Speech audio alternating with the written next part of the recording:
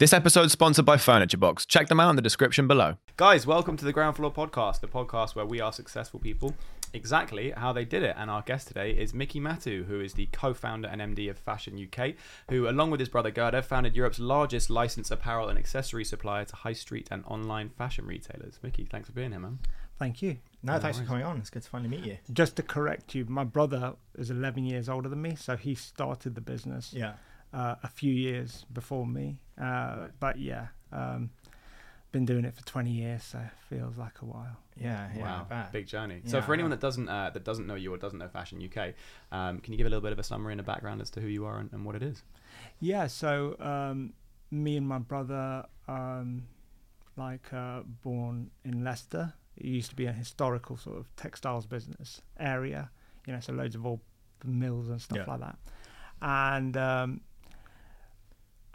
my granddad was first generation, like late 60s, kind of worked in the foundries. My dad and my uncle worked a little bit in foundries, but basically decided, we can start making clothes and selling them. And, they did really well out of that. So when I was young, we just had factories. I remember running around with rolls of fabric and ladies sewing clothes.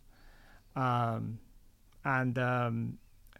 brother kind of finished university and, dabbled in like law and stuff, but actually decided, I'm going to kind of focus in on this business. And so we kind of, as a family, we'd set up our own business, and my brother kind of developed it, and he kind of found a niche in licensing. Yeah. So it's Can I ask, by the way, in terms of licensing, are you involved in the manufacturing process as well? Yeah. Okay. Yeah. So, we were always making clothes, and he was like, actually, we could do some prints on there and, make it more fashionable. And back in those days, it was kind of very much set up with large, very, very large companies who had really long established contracts with like M&S and people like that. So my brother kind of worked to get sort of, our first license was Betty Boop. And he was like... Right, yeah, I saw that. And he was like, we can make this fashionable. It's not got a lot of retail demand at the moment. It isn't anywhere, but actually it's well known. Just quickly on that, for anyone that doesn't understand, and I don't either, with licensing, what exactly does that mean and how does that work? So I'm guessing it means you have the license to make products with that likeness on it. Yeah. But is it exclusive? How does that work? Yeah, so generally they're non-exclusive. Okay. Generally, you kind of have a contract that lets you do specific product. And with those products, you can kind of say, okay, we're going to do X amount of, T-shirts or cups or whatever it is you want to make. Okay. So some lovely examples lovely here. Branded mugs. T-shirt merchandise there. Yeah, it's an excuse everyone take a sip simultaneously. Great. So that's good stuff. Yeah. So basically, you get these contracts, and they're normally for a period of time. You normally have to give money up front, and then you have to kind of really maximize that and sell as much of it as you can. And the contract is drawn up in a way where you have to pay them a percentage revenue, a bit like a franchise model, like a certain percentage will go to them, and then underneath that you'll have a little bit of your own profit and then the cost of goods. So that's kind of the way the contracts are set up, and you have a certain amount of time to do well out of it, and then they can either not renew you, or they can kind of say, you're doing great, let's add some more product and some more distribution. Okay. So really you have to have that kind of setup really kind of pre-existing, unless you're going into something completely novel, like, I don't know, Bitcoin, branded Mickey Mouse Bitcoin or whatever. Fine, I'm with you. Okay. Where there's no market and you're essentially creating one. So how established was the manufacturing business then before you moved into licensing? So the manufacturing business is something that's been in our family. So like my dad and my uncle were doing it. And like I said, I remember like running around as a kid with fabric rolls and ladies sewing in the UK. So when my brother kind of decided to kind of get into it, we were doing a little bit of manufacturing in the UK. And then kind of as things developed, we kind of moved a little bit further out into Dubai. But really the focus was always like, let's make life easy, quick and fashionable and be competitive, because we're from the sort of that mentality of, if you've got to work hard, you've got to deliver quickly, you've got to be cheaper, better than everybody else. So we were kind of plugging away at it, and eventually we moved to Dubai, and the contracts kind of grew naturally, and retail relationships kind of grew naturally. We were always strong with New Look, and we were like, oh great, this is an opportunity. And then we decided, well, actually now we're in licensing, printing is really like key part of it. The image likeness and the brand is it's all important. So we bought our own sort of like one machine, and we were just doing a little bit of printing and growing, and that kind of grew. The licenses grew. So then there was Little Miss, and then there was more and more sort of licenses, and we grew from like ladies wear down to sort of children's wear. And there was like loads of different opportunities coming up all the time. So there was Snoopy came, then one day we were having licenses conversations with like, can we get into Disney? It'll be so great to get Disney. One day you manage to get into Disney, you get a contract going with Disney, and we secured Disney. And that's the right sorry to interrupt, that's the right to print Disney logos on t-shirts and clothing to essentially distribute. So we were doing that for people like New Look and M&Co and all these sort of small stores, and these changed, well, they're not small, they're 100 stores, 300 stores, and then we're growing our distribution step by step. So it's really been organic sort of growth. But then one of these licenses are hit off like out of the blue. High School Musical hit off, and then suddenly it's like a straight line trajectory upwards, and you're like, we cannot make enough of this stuff. We've got to continue. So we had that. I remember being really young and, just going, wow, we're so busy right now. As we grew, the size of the business grew, the sourcing, we went out to India. And then something really interesting happened. We were like looking around for licenses, and we signed this license called Angry Birds really early. No one knew what it was. Wow. And we were like, how did you manage to secure that? Yeah, how did that come about?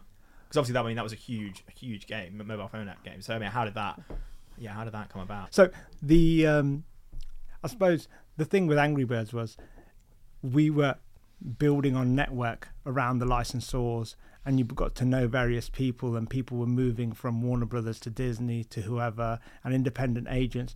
And we knew at one point a guy who came to us and who worked with us previously, and he was like, got this, it's just starting. What do you think?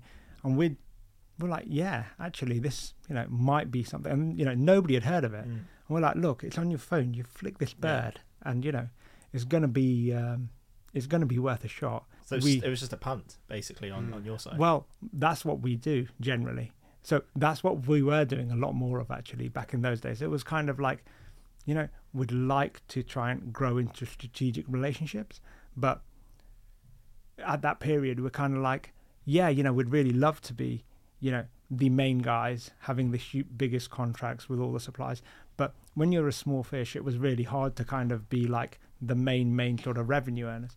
So we were a lot more aggressive in taking opportunities, and that came back, and suddenly everybody was like, we need this and we need it now. So that really opened the doors. I mean, we were always like a small supplier to Next at that point. And that suddenly was like, okay, we need you to work like this. We need you to link in with our core buyers. We need you to be working to really deliver this product out quickly. And it was a whole sort of step change. So that was like a big growth opportunity. And we took on some European sort of distribution, and we're like, who does this in Germany? It's a massive market. Who does this in Nordics? Who does this in Spain? And so we tried to just grow from there, and we've just grown and grown. And then we've used a strategic relationship. So people like Netflix, Warner Brothers, Disney, to go, actually, you know what, we're really strong in Nordics now. We're dealing with everybody in the Nordics. Can we get more distribution out there? Can we get some distribution in Turkey, in the Middle East? And it's just kind of grown. Just growing. In terms of with the licensing structure, is it a case where with something like Angry Birds, is it an upfront fee or is it just a percentage over time? I mean, how much of a punt is it? Is it, Oh, it's not sort of like, if it works, good luck. If it doesn't, generally it's like a substantial upfront fee, Right. a percentage of your revenue, which is worked on a recoup basis, and then when you hit that number, you've got to pay the difference, and then after that, there's like differences in like, actually, if you're selling it in China, we want more royalty, so they'll charge you more. And then there's auditing rights, so they'll come in afterwards and audit and make sure that you're declaring everything and you're paying the right amount. So there is a lot that goes into it. How much did Angry Birds charge you? Can you say?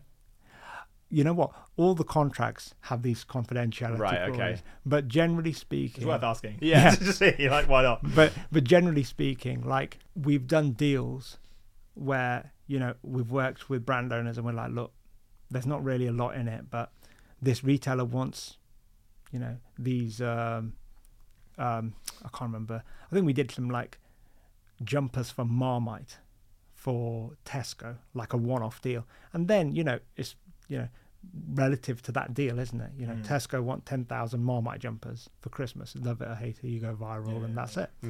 Or sometimes it's like, okay, Netflix come to you and go, right, Stranger Things is going to be hot. Let's talk strategy and how we're going to make sure you cover all the distribution and you do a really good job of it.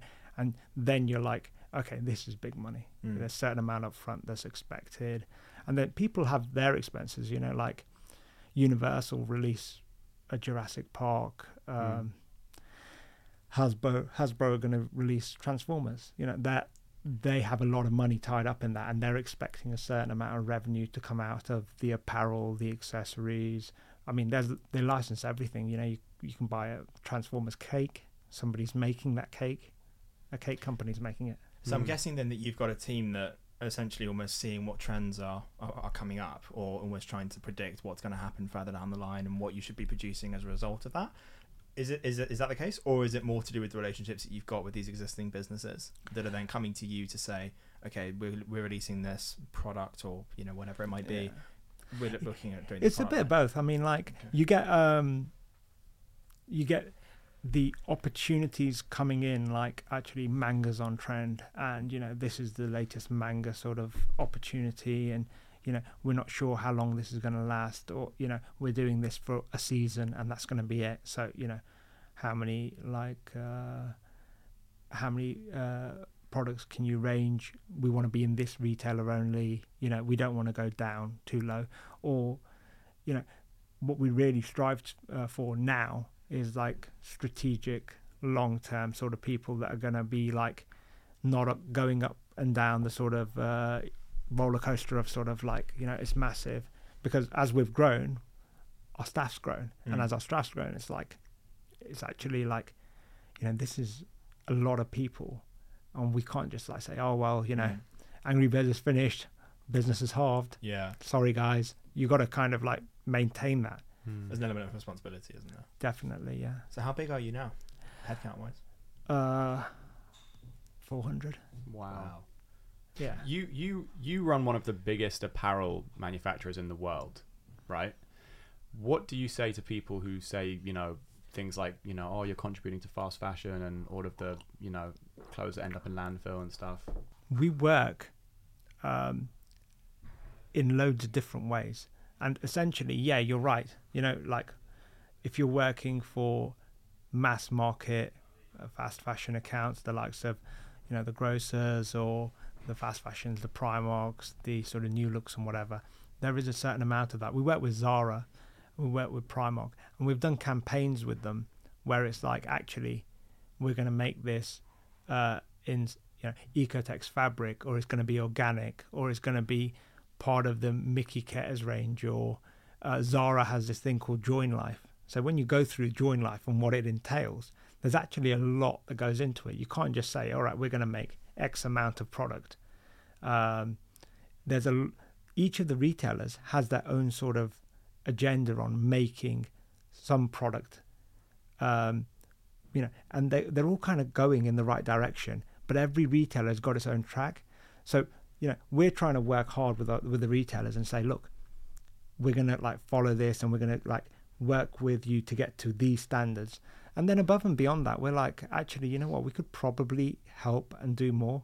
So we set up our own recycling plant in Egypt where we're like, you know what, we can make things better than what we believe currently is in the market. And actually our aim is to make it where it's no more expensive, because I think that's the real problem right now, where you've got people saying, you know, yeah, I want to be eco-friendly, but I don't want to pay 4 times the amount for the shirt that I've just bought for like 20 quid. I can't afford an 80 quid shirt to go to work in every day, you know. So there's a real balancing act at the moment, and especially with general price rises, you know, like there's a real sort of awareness in the consumer market right now that they want to do it, but they can't really impact the bottom line. So it's up to us to kind of find those solutions. What's your personal opinion on fast fashion? My personal opinion on fast fashion is it's something that's grown, but to an extent it's almost like a misnomer, in the sense that if you could say who's the ultimate fast fashion, you'd say maybe like a Boohoo, right? But even Boohoo aren't saying we need 50,000 of this one thing. They take 300 and they'll trial it, and they'll, if it works, all right, we'll book another 300. And that's true fast fashion, because it's selling out as they're buying it. Nobody's sitting, the you know, the old sort of Walmart mentality of like, you know, stack it high, sell it cheap, is just less and less right now. So I think it's naturally people are trying to find the right sort of balance. And where do you see it going, just from a sort of consumer perspective? Because as you say, they're becoming far more aware of what they're purchasing. Yeah. And so I'm curious to know from someone obviously in your position as to where you think it's going to end up. So I think more and more there's going to be a focus on, from the retailers, let's hold less stock and be more reactive, and let's get the supply chain to be more reactive, as opposed to, like, you know, buying huge quantities of stuff and delivering it. Yeah, we want that capability in the background when something works, but we don't want to be buying it day in, day out. And I think people will be looking at that and going, yeah, if you can develop that, there's no reason why you can't have the that mentality around whether it's going to be organic, whether it's going to be completely recycled, or whether we're going to use water-based inks or whatever. And the same will come across in like accessories and stuff as well. Backpacks will have the same conversation. Shoes, you know, can we use recycled materials? Can we reuse the rubber? Can we do this? Can we do that? So there's a lot of things happening, and you're always stuck in between. What does the retailer want to do? What's the best that we can do? What's their corporate goals versus what's our licensors' corporate goals as well? Because like we work with Coca-Cola and they have some of their own goals. It doesn't necessarily link in with every retailer's goals, but you know, they've made a commitment that they're not going to, you know, that all plastic recycled is going to be turned into a Coca-Cola bottle. So that's great. But then, you know, sometimes a retailer will say, actually, I want recycled plastic to go into the polyester jumpers. So sometimes they don't match. So you have to really navigate the best solution for everybody. And we're kind of working out how does it work with the retailers, the brand owners, and what can we physically do to make both of them fit. So in terms of the industry that you're in, what's the barrier to entry like? Barrier to entry is kind of high in like the apparel and the accessories and the sort of toys. There's well-established sort of people doing that.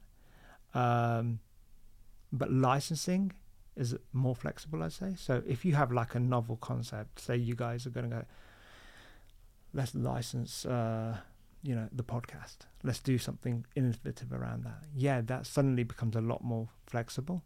You know, if you start to say, okay, I want to start making toys and create a licensed brand and put that on, you're competing against Hasbro, Mattel, and people like, you know, multi-billion-dollar companies. Does it end up just becoming a race to the bottom in the manufacturing industry from a price perspective?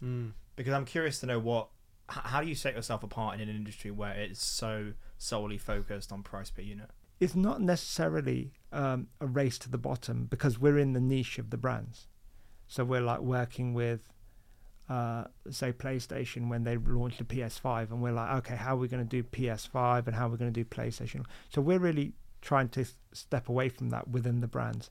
Generic, white T-shirts, yes, you could argue that ultimately it's a race to the bottom, and then you'd have retailers like Asda would have their own quality standards and say, this is what we want. You go to B&M stores, their T-shirt will have a different quality standard, and so on and so forth. You go to Next, there's going to be better, and they're going to charge more for it because they want to do, I don't know, organic or an enzyme wash to make it look like a rock T-shirt. So everybody has different sort of standards, but when it comes to the mass side, there is always going to be that sort of balance when somebody's like, at the end of the day, we can make it a little bit cheaper and it's the same quality, so why wouldn't the people come to us? What's your advice to someone who wants to start a clothing brand in terms of both searching for a manufacturer but also trying to establish what they need to actually create a successful clothing brand? Creating brands is one of the hardest things. We know and we see people coming to us saying, I've got this brand, do you want to license it? A lot of the time the answer is kind of like, no. It takes a lot of hard work to build the brand up, to get the right distribution, to get the marketing right, to get the advertising right, to get the locations right. So we work with some of our brand owners and they want to do a special launch in Selfridges. That's a lot of hard work to lift the brand to that halo for a very small quantity, and we don't generally make any money on it, but it's really useful for us to say, hey, look at the anniversary of Mr. Men's 80th anniversary, and we've done the Selfridges shop in shop, and they've got the books there, they've got our apparel there, and they've got the back to school stuff there. Or similar sort of thing on like Batman turns 80. How are we going to make the most of that? Are we going to go to the vintage sort of reels and get some bespoke imagery? So kind of is very, very difficult. So you've got to really be able to bring something special and get the customers aware of it. I mean, like any brand is really hard to kind of break through. When you mentioned relationships with high street retailers like New Look and Next and things like that, someone like New Look, for example, how do you go about getting that relationship? New Look's been one of our oldest customers. I mean, literally, it was one of the first customers that I remember after I joined the university. We had the New Look account open. They always used to just buy from Leicester, historically, and I believe like it was then known between the old sort of what we call the rag trade, and like that was a historical relationship. But like if you look at say Next and Tesco, it's just literally reaching out to the buyers saying, hey, you know what, we supply Asda, we're supplying River Island or somebody else, here's our product, can we come and talk to you? You just got to do the graft. There's no quick wins in that. How do you get that first client and the first customer on board? Obviously you've got the kudos of having those big brands behind you, so it's much easier to get your foot in the door. But let's say if somebody doesn't have access or to that sort of roster, how do they get in front of those big businesses? What do you mean in terms of getting the brands, like the licenses? Yeah. So,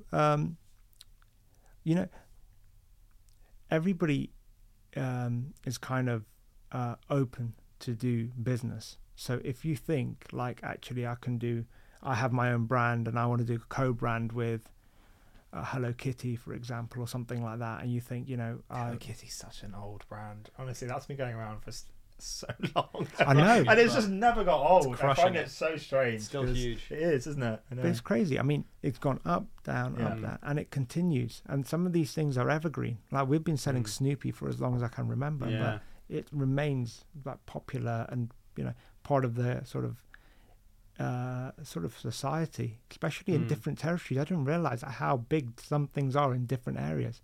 Snoopy's really strong in Germany. Wow. I wouldn't have guessed that either.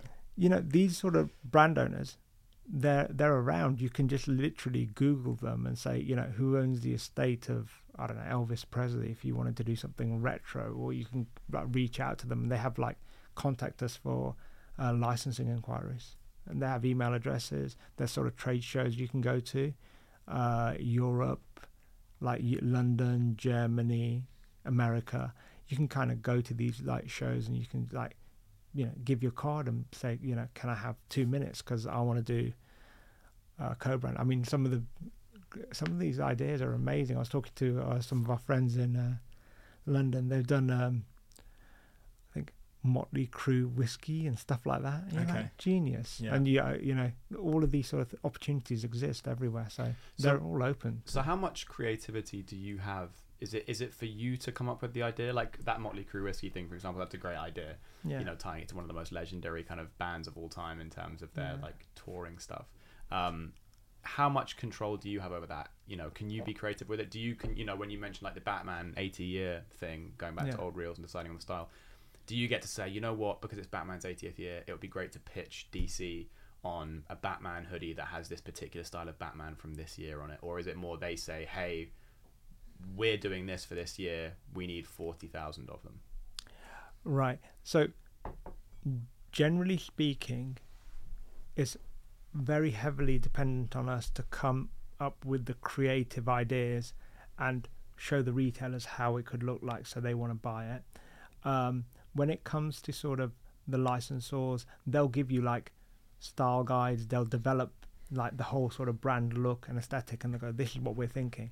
But as you grow and you do it, and the more you do it, you get to a stage where you can go to like, the key people, our key contacts in somewhere like Disney and go,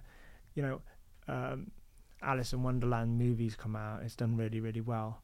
We want to do something a bit inspired off the back of that. Can we have a look around and root around some ideas and we just present our sort of thoughts sometimes. We go, hey, you know what, we're going to do this, or we're going to do some smiley Converse-esque footwear, and we're going to try and do this different look. And they either love it or they say, this is not right because we've already got a co-brand going on with, I don't know, somebody high-end like, a Paul Smith or a Gucci or something, and they're like, you can't touch that for 6 months or a year. Let's rediscuss it then. So it kind of depends on the opportunities, but generally creative is very much down to us to kind of come up with the ideas and kind of like knock them back. You don't necessarily get everything because it all depends on what you've agreed contractually. So you can't just say, I'm going to do Motorhead ale, a real ale, because I think all the Motorhead fans are that age now. So, they're going to be like, but you've only got t-shirt rights. So. Hey guys, I just wanted to take a second to talk about our sponsor for this episode, Furniture Box. Furniture Box is an online furniture retailer that makes awesome products for everywhere from your bedroom to your office. Now, we actually had Monty and Dan, the co-founders, on our show. That's how we met. We loved their story and we hung out with them afterwards, and we knew that we wanted to work with them. And here's the thing. One of the biggest issues I have whenever I've ordered furniture in the past is that certain big name furniture companies, not naming any names, will charge you a fairly large fee for delivery, and even then that delivery usually takes a few days, if not longer. With Furniture Box, not only do they offer free next day delivery, but they're now planning on extending their delivery cutoff even more so that you can literally order a dining set as late as 8 p.m. and be eating dinner on it the next day. So to put it simply, there's no one in the UK furniture scene that's doing anything like what they're doing, and we're thrilled to have them as our sponsor. So click the link in the show notes and check them out. Now back to the episode. So what's it like being in business with your brother? It's always challenging, because we have different views on a lot of things. So it's really, really hard to kind of like go, okay, this is what we're doing. So generally speaking, I say, look, this is what I think is right. What do you think is right? And then we kind of come to an agreement. 90% of the time is like, no, we're definitely going to do it this way. And then at the end, I'll be like, I told you so. I'm with you. Yeah. What? How do you sort of divide the tasks or decide who looks after who between the two of you? How do you decide the responsibilities? So as things have grown, we've always kind of taken different roles. He was heavily involved in production at one point. So I was like, okay, you're handling all of the production. I'll handle the sales side. When we grew into Europe, I was like, right, UK sales side, I'm already kind of doing. I can do the Europeans. We're going to get some country heads in. We're going to start doing some strategizing about how we're going to be like the best in France, the best in Germany, and so on. So we've always kind of had plans like, okay, if I'm doing this, I'll take over this little area and I'll do it. And, he's like, okay, I'm going to focus on the recycling plant, or I want to focus on finances. So it's always just a conversation. What would be your advice to someone who's looking to go into business either with a family member or one of their best friends? What do you think are some of the things they should be aware of? some of the things you got to watch out for is just clarity, like what's in your head versus what's in the other person's head, your brothers, your dads, your sisters. And it just, I think communication would like be the issue in 90% of things anyway. So I think friends and family is the same thing. You just start off with a real clean, sort of simple, right, this is what we're doing, this is where we want to get to. And then actually this opportunity's come along. Do we want to do it? Yeah, let's try it. Should we try selling caps? Yeah. Somebody else is doing it, they're doing really well, look at them. Oh, actually, you know what, there's an opportunity here. Should we do it? No, we're already maxed out. We don't have that sort of cash available right now. Yeah. Unless we do X, Y, and Z. So it's just communicating. Have you had a made it moment?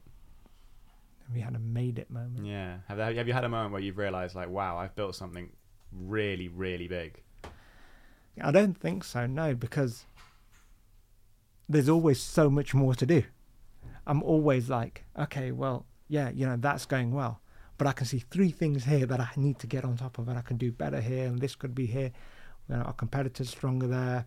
Why aren't we taking this? You know, been working years to open certain retail accounts, and you're like, almost there. So, you know, opportunities come, like we opened a retail account in Dubai, and I was like, this is amazing. Who's the leader here? Oh, these guys are. How many people do they have? Who do they supply? They're everywhere. Like, wow, this is amazing. We should be here. Who handles the Middle East region? No, you know, oh, there's like 2 or 3 big guys. So to me, there's always, well, we can be doing that. We can be doing that. And then it's a real a question of growth versus consolidation. And, you know, we have to kind of balance that out. Leading on from that, what's your view on money? Now that you're at this point, obviously you've got an incredibly successful business that you're running. I'm curious to know what your stance is on the money that you're making and how it's affected your lifestyle, if at all. I don't really think it's like a huge effect on the lifestyle. We've always been kind of like, you know, just work hard, build up the business, and we're not.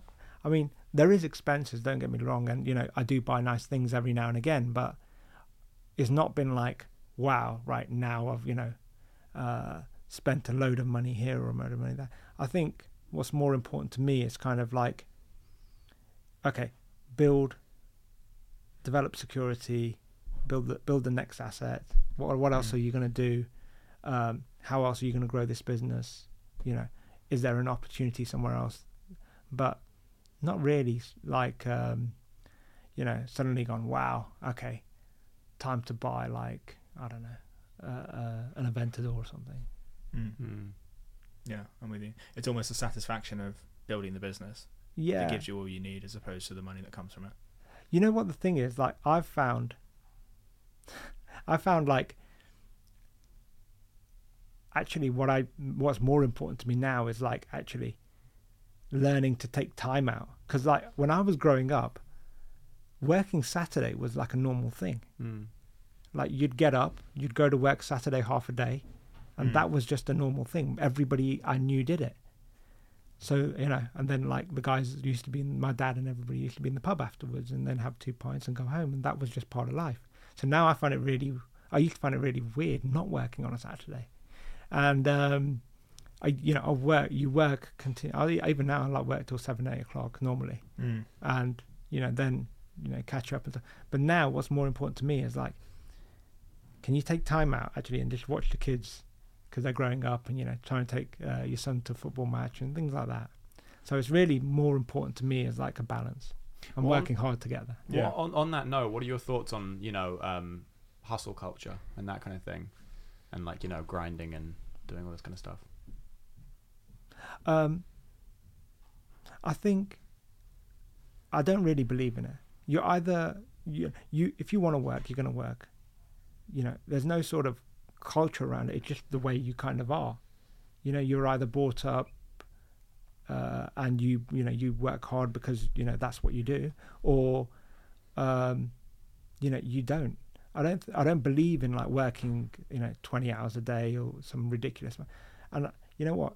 Taking time out and going on holiday with your family for a week is a really great thing. It doesn't mean that I don't get up like 2 hours early and check all my emails, because then I know that nothing's like, you know, the building's not burned down. But once I've done that, if I can spend half a day and, you know, really like chill out on a beach with the kids and play football and go for a swim and all that sort of stuff, that's really important. The hustle culture thing, I think there's a lot of sort of TikToks and all this sort of stuff, which is disingenuous, I think. Yeah, you know, I agree. You mentioned your wife and your kids, obviously, and you've had as Ski said, you know, very successful business. What has the impact been in terms of like managing a personal relationship with a business? 'Cause I think a lot of people have, you know, different views on that. You know, some people think, you know, when they're coming up and building something, they need to be kind of all focused, and some people think, you know, they couldn't have done it without their partner. And, you know, what are your thoughts on that?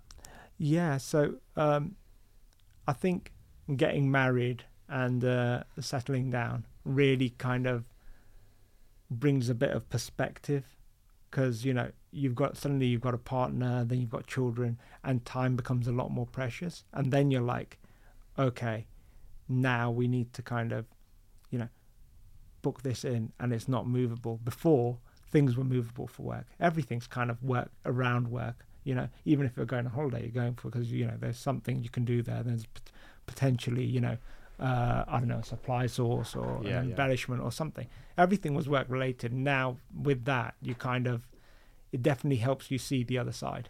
Would you like your kids to take over from you? I'm really open about what the future holds. I think it will be one of those things. My son said to me, like, I can't remember, he was like, oh yeah, when I grow up, I'm going to work in the factory with you. I'm going to work in the business with you. And I was like, are you? Really? Why? You know, just, I want to. And I was like, okay, it's really interesting. But I think back then, like, we just signed like Fortnite, and like it was one of his games. Oh yeah. He was like, wow, this is amazing. I was yeah, like, yeah, okay. Yeah, fair enough. Was it like signing someone like Fortnite? Like getting to work with, you get to work with Fortnite. Yeah. It's very interesting. Like a lot of these sort of brands will come up, and they literally are like new to the whole merchandise angle. So we did this thing with Ninja. He used to be a famous YouTuber. He did this thing with Drake, and suddenly he was the hottest thing ever. Yeah. And we're like, do you want to do a range? We'll do like a range. He's like, yeah, cool, let's do it. So we did ranges, and we do these sort of things with these, you know, up and coming guys. So you worked with Ninja from Fortnite. Yeah. That's so dope. That's quite a cool accolade. That's a great, yeah. That's quite cool. What's Ninja like? He was, well, we didn't really, like, the way it's all set up, you don't really work with them. You, like, kind of have, like, one meeting where they, like, kind of might be involved agreeing the terms of the contract. And then they're like, right, just do all the design, send us everything, and we'll sign it off, and then, you know, we'll leave it. But basically, they'll sign off, like, we're going to launch it in store, and there's going to be some, like, the logos on the floor, and the range is going to be like this. So generally, you get to kind of create that look for them, and they'll sign it off. And we did like a great deal, and we made loads of sales. But then actually, like the next like renewal, we were like, oh, you know, we're doing really well. We're going to pay you loads more money now. We're growing. And he's like, oh no, Adidas just came in and offered me a load of cash, so not interested. And you're like, what? Yeah. How's it all this time building this? Really? And like, Is that common? You get to the end of a project, and I can't believe that. all of a sudden, like, things just swept up. literally, like, all that work and everything goes into that, and then they just turn around and say, yeah. I mean, it happens, and the other thing happens as well, where people start off and they're like, oh no, you know, don't want to be merchandising my stuff. You know, well, we're better than this. And then like next year, like, so you're going to pay me, right? Yeah. So as soon as they see the pound signs, they're like, oh yeah, that makes complete sense. Why wouldn't I do that? Just before we wrap up, I really want to know, is there anyone that you would love? If you could, you know, work with anyone, license anyone, any brand, any figure, anything, who would it be? You know, I've never really thought about it. I kind of just look at the opportunity and go, this makes sense. Would you like to do it? I mean, we've approached people, and we've approached, you know what? You've worked with a lot of big names. Yeah, you got me a complete blank. I can't think of any. And now's the time, right? I should be like, yes, we're on camera. Yeah, exactly. Yeah, Versace, Armani, all the like, everyone call me. No, you know what? I'm sure there's millions, but none that I can remember right now. All good, Mickey. It's been a hell of a conversation. I mean, Ninja. That's the standout for me. We like to ask the same question to every guest that we get at the end of every episode. If you could give one piece of advice, but focused on the practical, what would it be? I think the first thing would be like, just be super clear. Like, I want to do this. This is what I think is going to work, and I'm going to do it. And then if it works, then really go after it in a big way. And if it doesn't work, just stop. I love that. That's so simple. I think so many people overcomplicate things. They do overcomplicate Yeah, it. because we've made mistakes, and you know what? You can see. But you learn from it as you go. That's the Yeah, whole you've got to, process, but you've right? got to have the guts to say, okay, this has cost us X, Yeah. and we need to stop now because it's Yeah. just not working. Yeah. And sometimes you can get, you're like, yeah, but we spent it, and if we just put a bit more in, it's going to magically Yeah, happen. yeah. But There's a word for that. It's the gambler's sunk cost fallacy. As a, Sunk okay, cost but you fallacy, just yeah. keep putting money in until it eventually. Good money. You throw good money after bad. yeah. Yeah. don't do it. Amazing. Yeah. It's a valuable lesson. Yeah. Thank you. Don't throw money up. Good money after bad. That's a good way to end on. Guys, I hope you enjoyed the episode. If you liked it, please be sure to subscribe and turn on post notifications and rate us 5 stars on audio platforms. But Mickey, thank you so much for being here, man. Appreciate it. Thank you very much. Cheers. Thank Awesome. you.